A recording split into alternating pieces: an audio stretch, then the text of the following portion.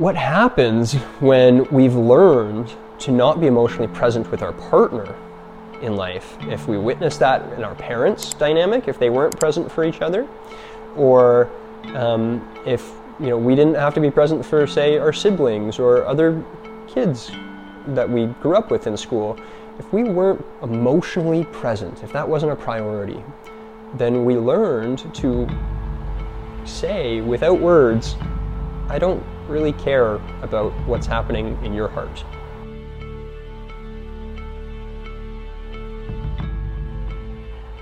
The truth about emotional availability.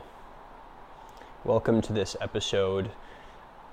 I'm, of course, your host, Brady Mack, and you're listening to Embodied Relating with Brady Mack.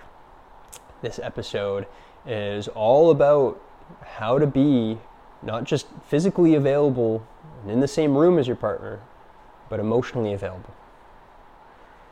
See, the emotions are the deepest part of our being. Physically, we can show up and be there, but without the emotions, there's not much connection. Mentally, we can be there. We can be in the logic with each other. We can understand the next move like a chessboard, but still have our connection thwarted. So, how do we create emotional availability for each other? Well, this dives into understanding the masculine and the feminine, our needs, our wants, our desires, and I'm going to do my best to cover all of that today and talk about the truth of what it means to be emotionally available. I'm here at my house in Byron Bay, and it is pouring rain today. It's been pouring rain for about 2 days, and no surprise, because we live in the middle of the jungle in a rainforest where there's lots of precipitation. So if you hear the rain in the background, that's what's happening, is it's pouring rain outside, and it makes for beautiful nature sounds. So enjoy. When we think about life, when you think about your life, think about all the things that are happening in life. I mean, life is crazy. We had 3 cars break down this past month. We're thinking about moving again.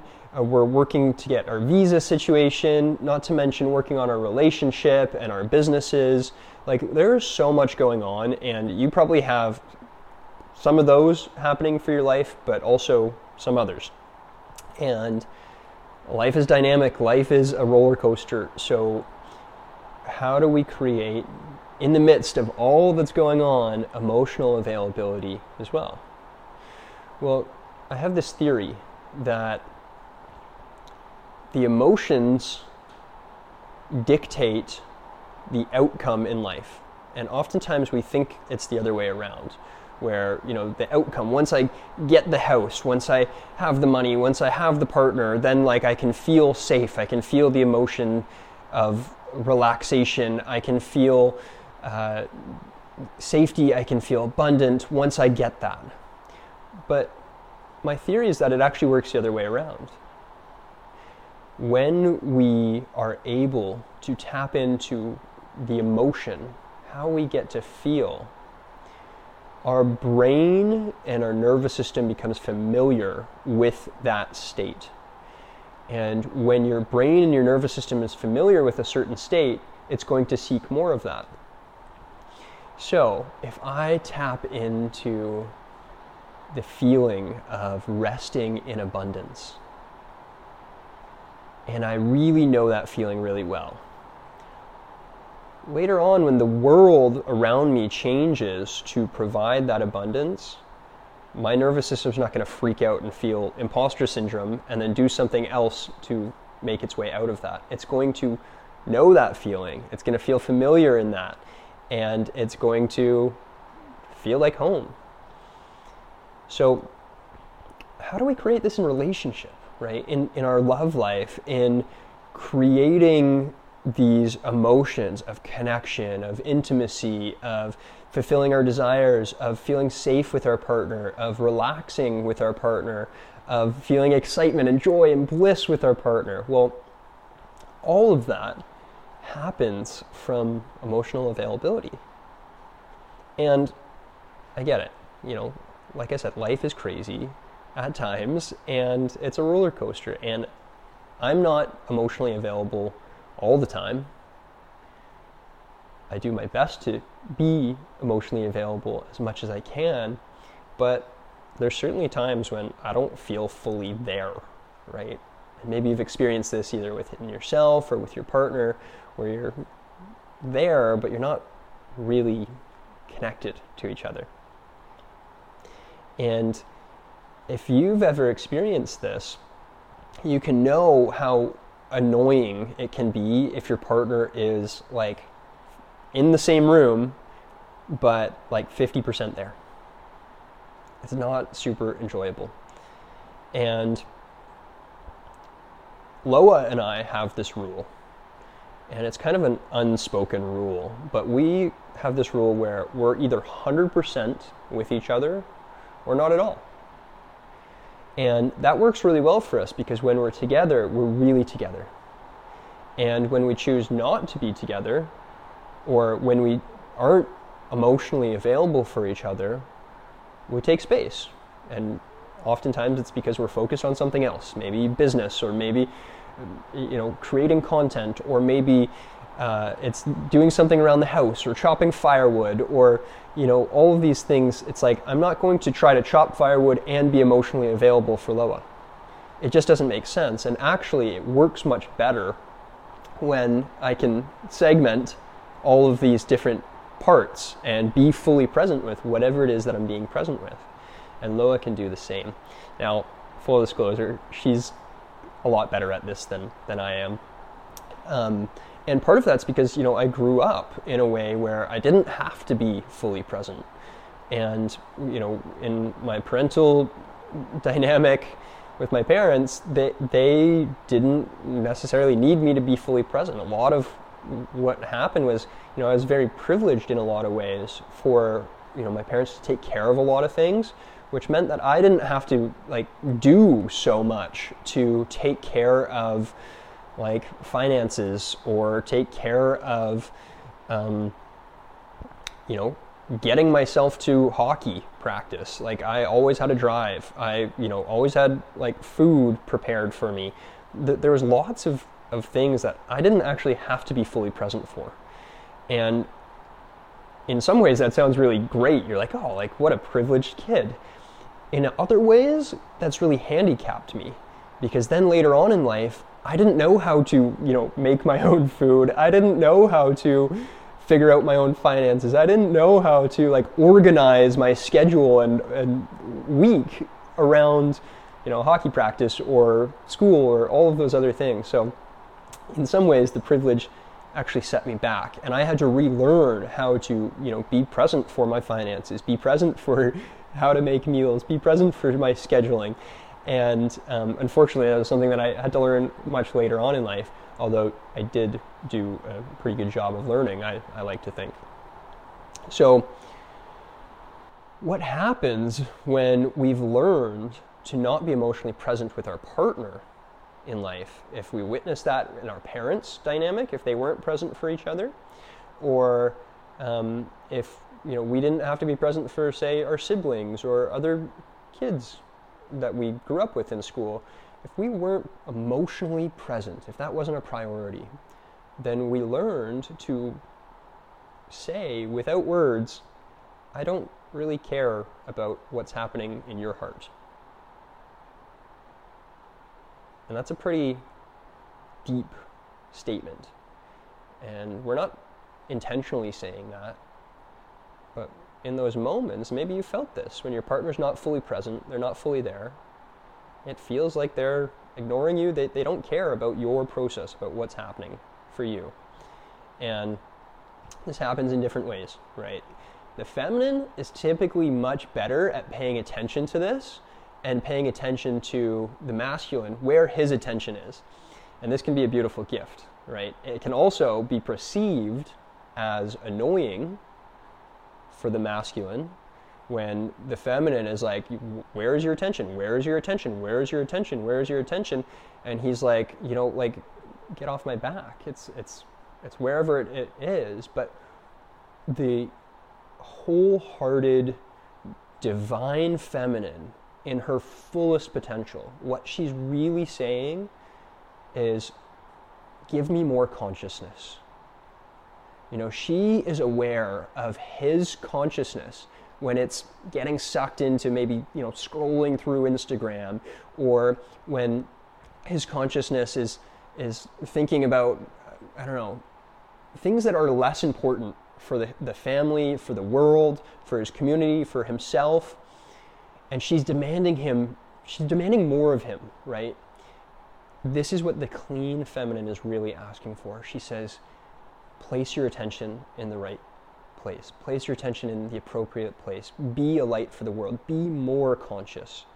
And so we can use that as a gift as the masculine. We can understand that when our feminine partner is questioning, where is our attention? She's doing this out of love. Hopefully. She could also, there's a shadow to that, she could also be questioning the attention out of needing the attention. And that's like a level 1 or level 2 level of relating from the feminine, where she's really, she's saying, I need you for love, as opposed to I am love, and from this place of love, I wish for your attention to be in an appropriate place. And so the feminine pays really close attention to this, right? And she's paying attention to where the masculine's attention actually is. Now, the masculine's attention likely is somewhere along the lines of providing, right? So this can be a little confusing at times for couples, because the feminine's like, where is your attention? How come it's not here in the family? But the masculine's attention is sometimes on like the big picture. He's like, I want to provide for the family. Like, my attention's on work, and I'm going to focus so much attention on work because that's what provides for the family. And understanding that for the feminine, to understand, oh, his attention is providing, is for the work, and for good reason, because actually that's his way of giving attention to us as a structural piece, right, as a whole. So we can start to understand like why our attention might seem like it's elsewhere, but really it can be for the cause of the family. So this is just something to be aware of when you're thinking about your partner, thinking about where their attention is, thinking about why they might be questioning your attention. It's likely out of love, hopefully out of love. If you're listening to this podcast, I can imagine it's out of love. There's probably a high degree of consciousness that's listening to this podcast, and the feminine is probably practicing being love. And the masculine is probably practicing being freedom. And these are the higher stage 3 levels of relating that I like to refer to based upon the work of David Deida, the brilliant work. Anyone who's in the polarity game knows about David Deida. So what can happen is we can fail to see each other in these ways. We can fail to see the freedom that the masculine is and is craving. We can fail to see the love that the feminine is and is craving. And this method of like emotionally being available for each other is important too. So for the masculine, he loves to witness the feminine in her emotional process, typically in a pleasurable way, when like there's nothing that turns the masculine on more than witnessing the feminine in pleasure. And this is when she's in that state of love, right? And if she is really craving the attention of, or the emotional availability of the masculine, she can be in the practice of finding pleasure in her system and finding how to embody love. And for the masculine, if he wants to be the provider, if he wants to give the love, the most beautiful way that he can do it is to give free love, free attention to her, to witness her in that pleasure practice in that experience of embodying love, and to see it as a gift, to use it as a nutrient, to say, oh, I need more of that. Yes, it's beautiful. And this is the start to like fully being emotionally available.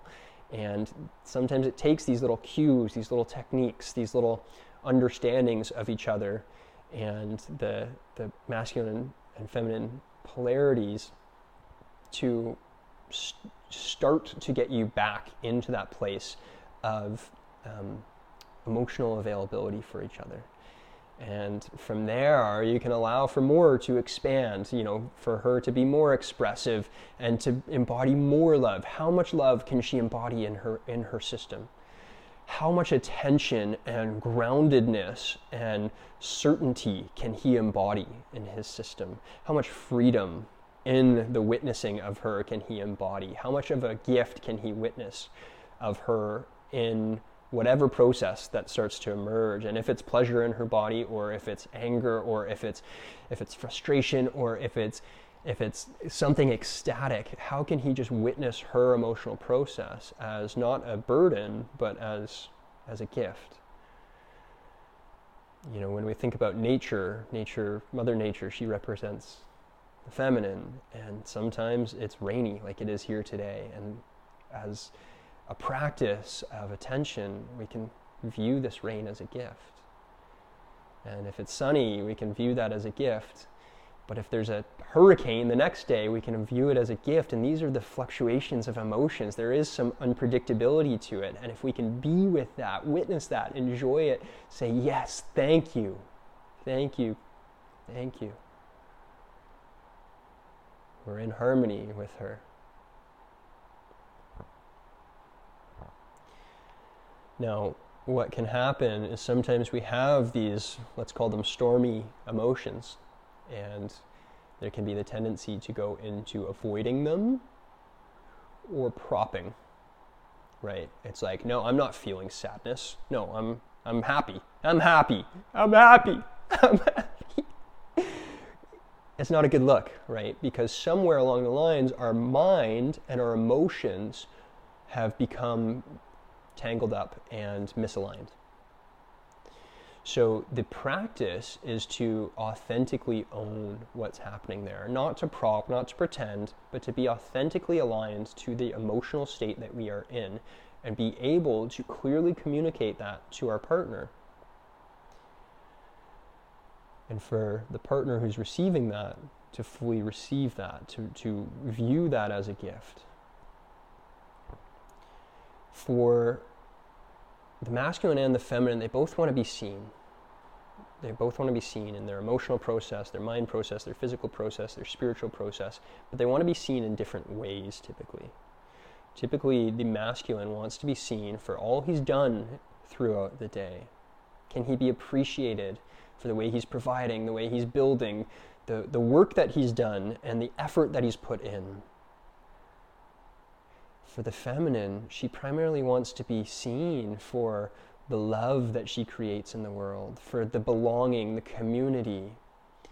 How is her heart? How are her emotions? For the masculine, if he can check in with her emotions, ask her, how is her heart? Find out, more about her. Are you paying attention? Do you know what color her socks and her underwear are that day? If not, find out. Be curious about her, right? Let her reveal herself in this beautiful way. Be interested in that. For him, do you know how his community is? How his brothers are? How his support system is? How his golf game went? What did he achieve that day? Are you proud of him? Is he proud of himself? If not, how can you love him into being proud of himself? These are the deeper questions that are required for us to be emotionally available for each other, to be curious about each other's heart, about each other's community. Let's be there for each other. Be on someone's team. Who else in the world is closer than your intimate partner? No one. So when you think about emotional availability, you are the access, the gateway to your partner's stability, to their emotions, to their process, to their heart. You are the gateway to their heart for them. No one else in the world is probably closer to them than you are. Be that person. Be that person that you would love for your family, your future family to be. Because you're creating that in every moment. Check in on each other's hearts. Check in on the experiences that you're having throughout the day. Be present. Be that person. Don't do it later. Do it now. Go check on your person. Text message, a video, a voice note, a cuddle. Be love. Be freedom. Be that person that your partner would love for you to be. And do it from a place of integrity, from a place of your own emotional availability and stability. Peace and love, everybody. I thank you so much for being here. Let me know what you thought in the comments below, and I would love to see you in the next episode. Hello, you beautiful souls. Thank you for listening to the Embodied Relationship podcast with Brady Mack. I want to introduce to you a program for those of you who are in relationship, who are potentially married or just in a longer term relationship and might be feeling stuck or uncertain or simply craving more intimacy in your long-term relationship. The program that I would love to introduce to you is my signature program, which is the Embodied Relationship Council. And this is a journey where you get to embark on opening the heart and exploring the power of mindfulness, emotional healing, as well as the science of lasting connection. And it's not just about the spark, it's about creating conscious love that evolves over time and actually thrives with more time together. And so this is a space for a conversation for you and your partner to come together and to experience what it's like to grow together in love and understand the warm, loving embrace of each other's souls. Through the joys, through the challenges, we learn how to overcome all of this through conscious love. So if you're craving a love that really feels like home, a connection that nourishes your heart, I implore you to check out Embodied Relationship Council, and let's deep dive into your soul's growth, your soul's liberation, and the magic of conscious love together. If you're interested in joining the Embodied Relationship Council, click the link in the show notes, and I look forward to seeing your application come in. Peace and love, everybody.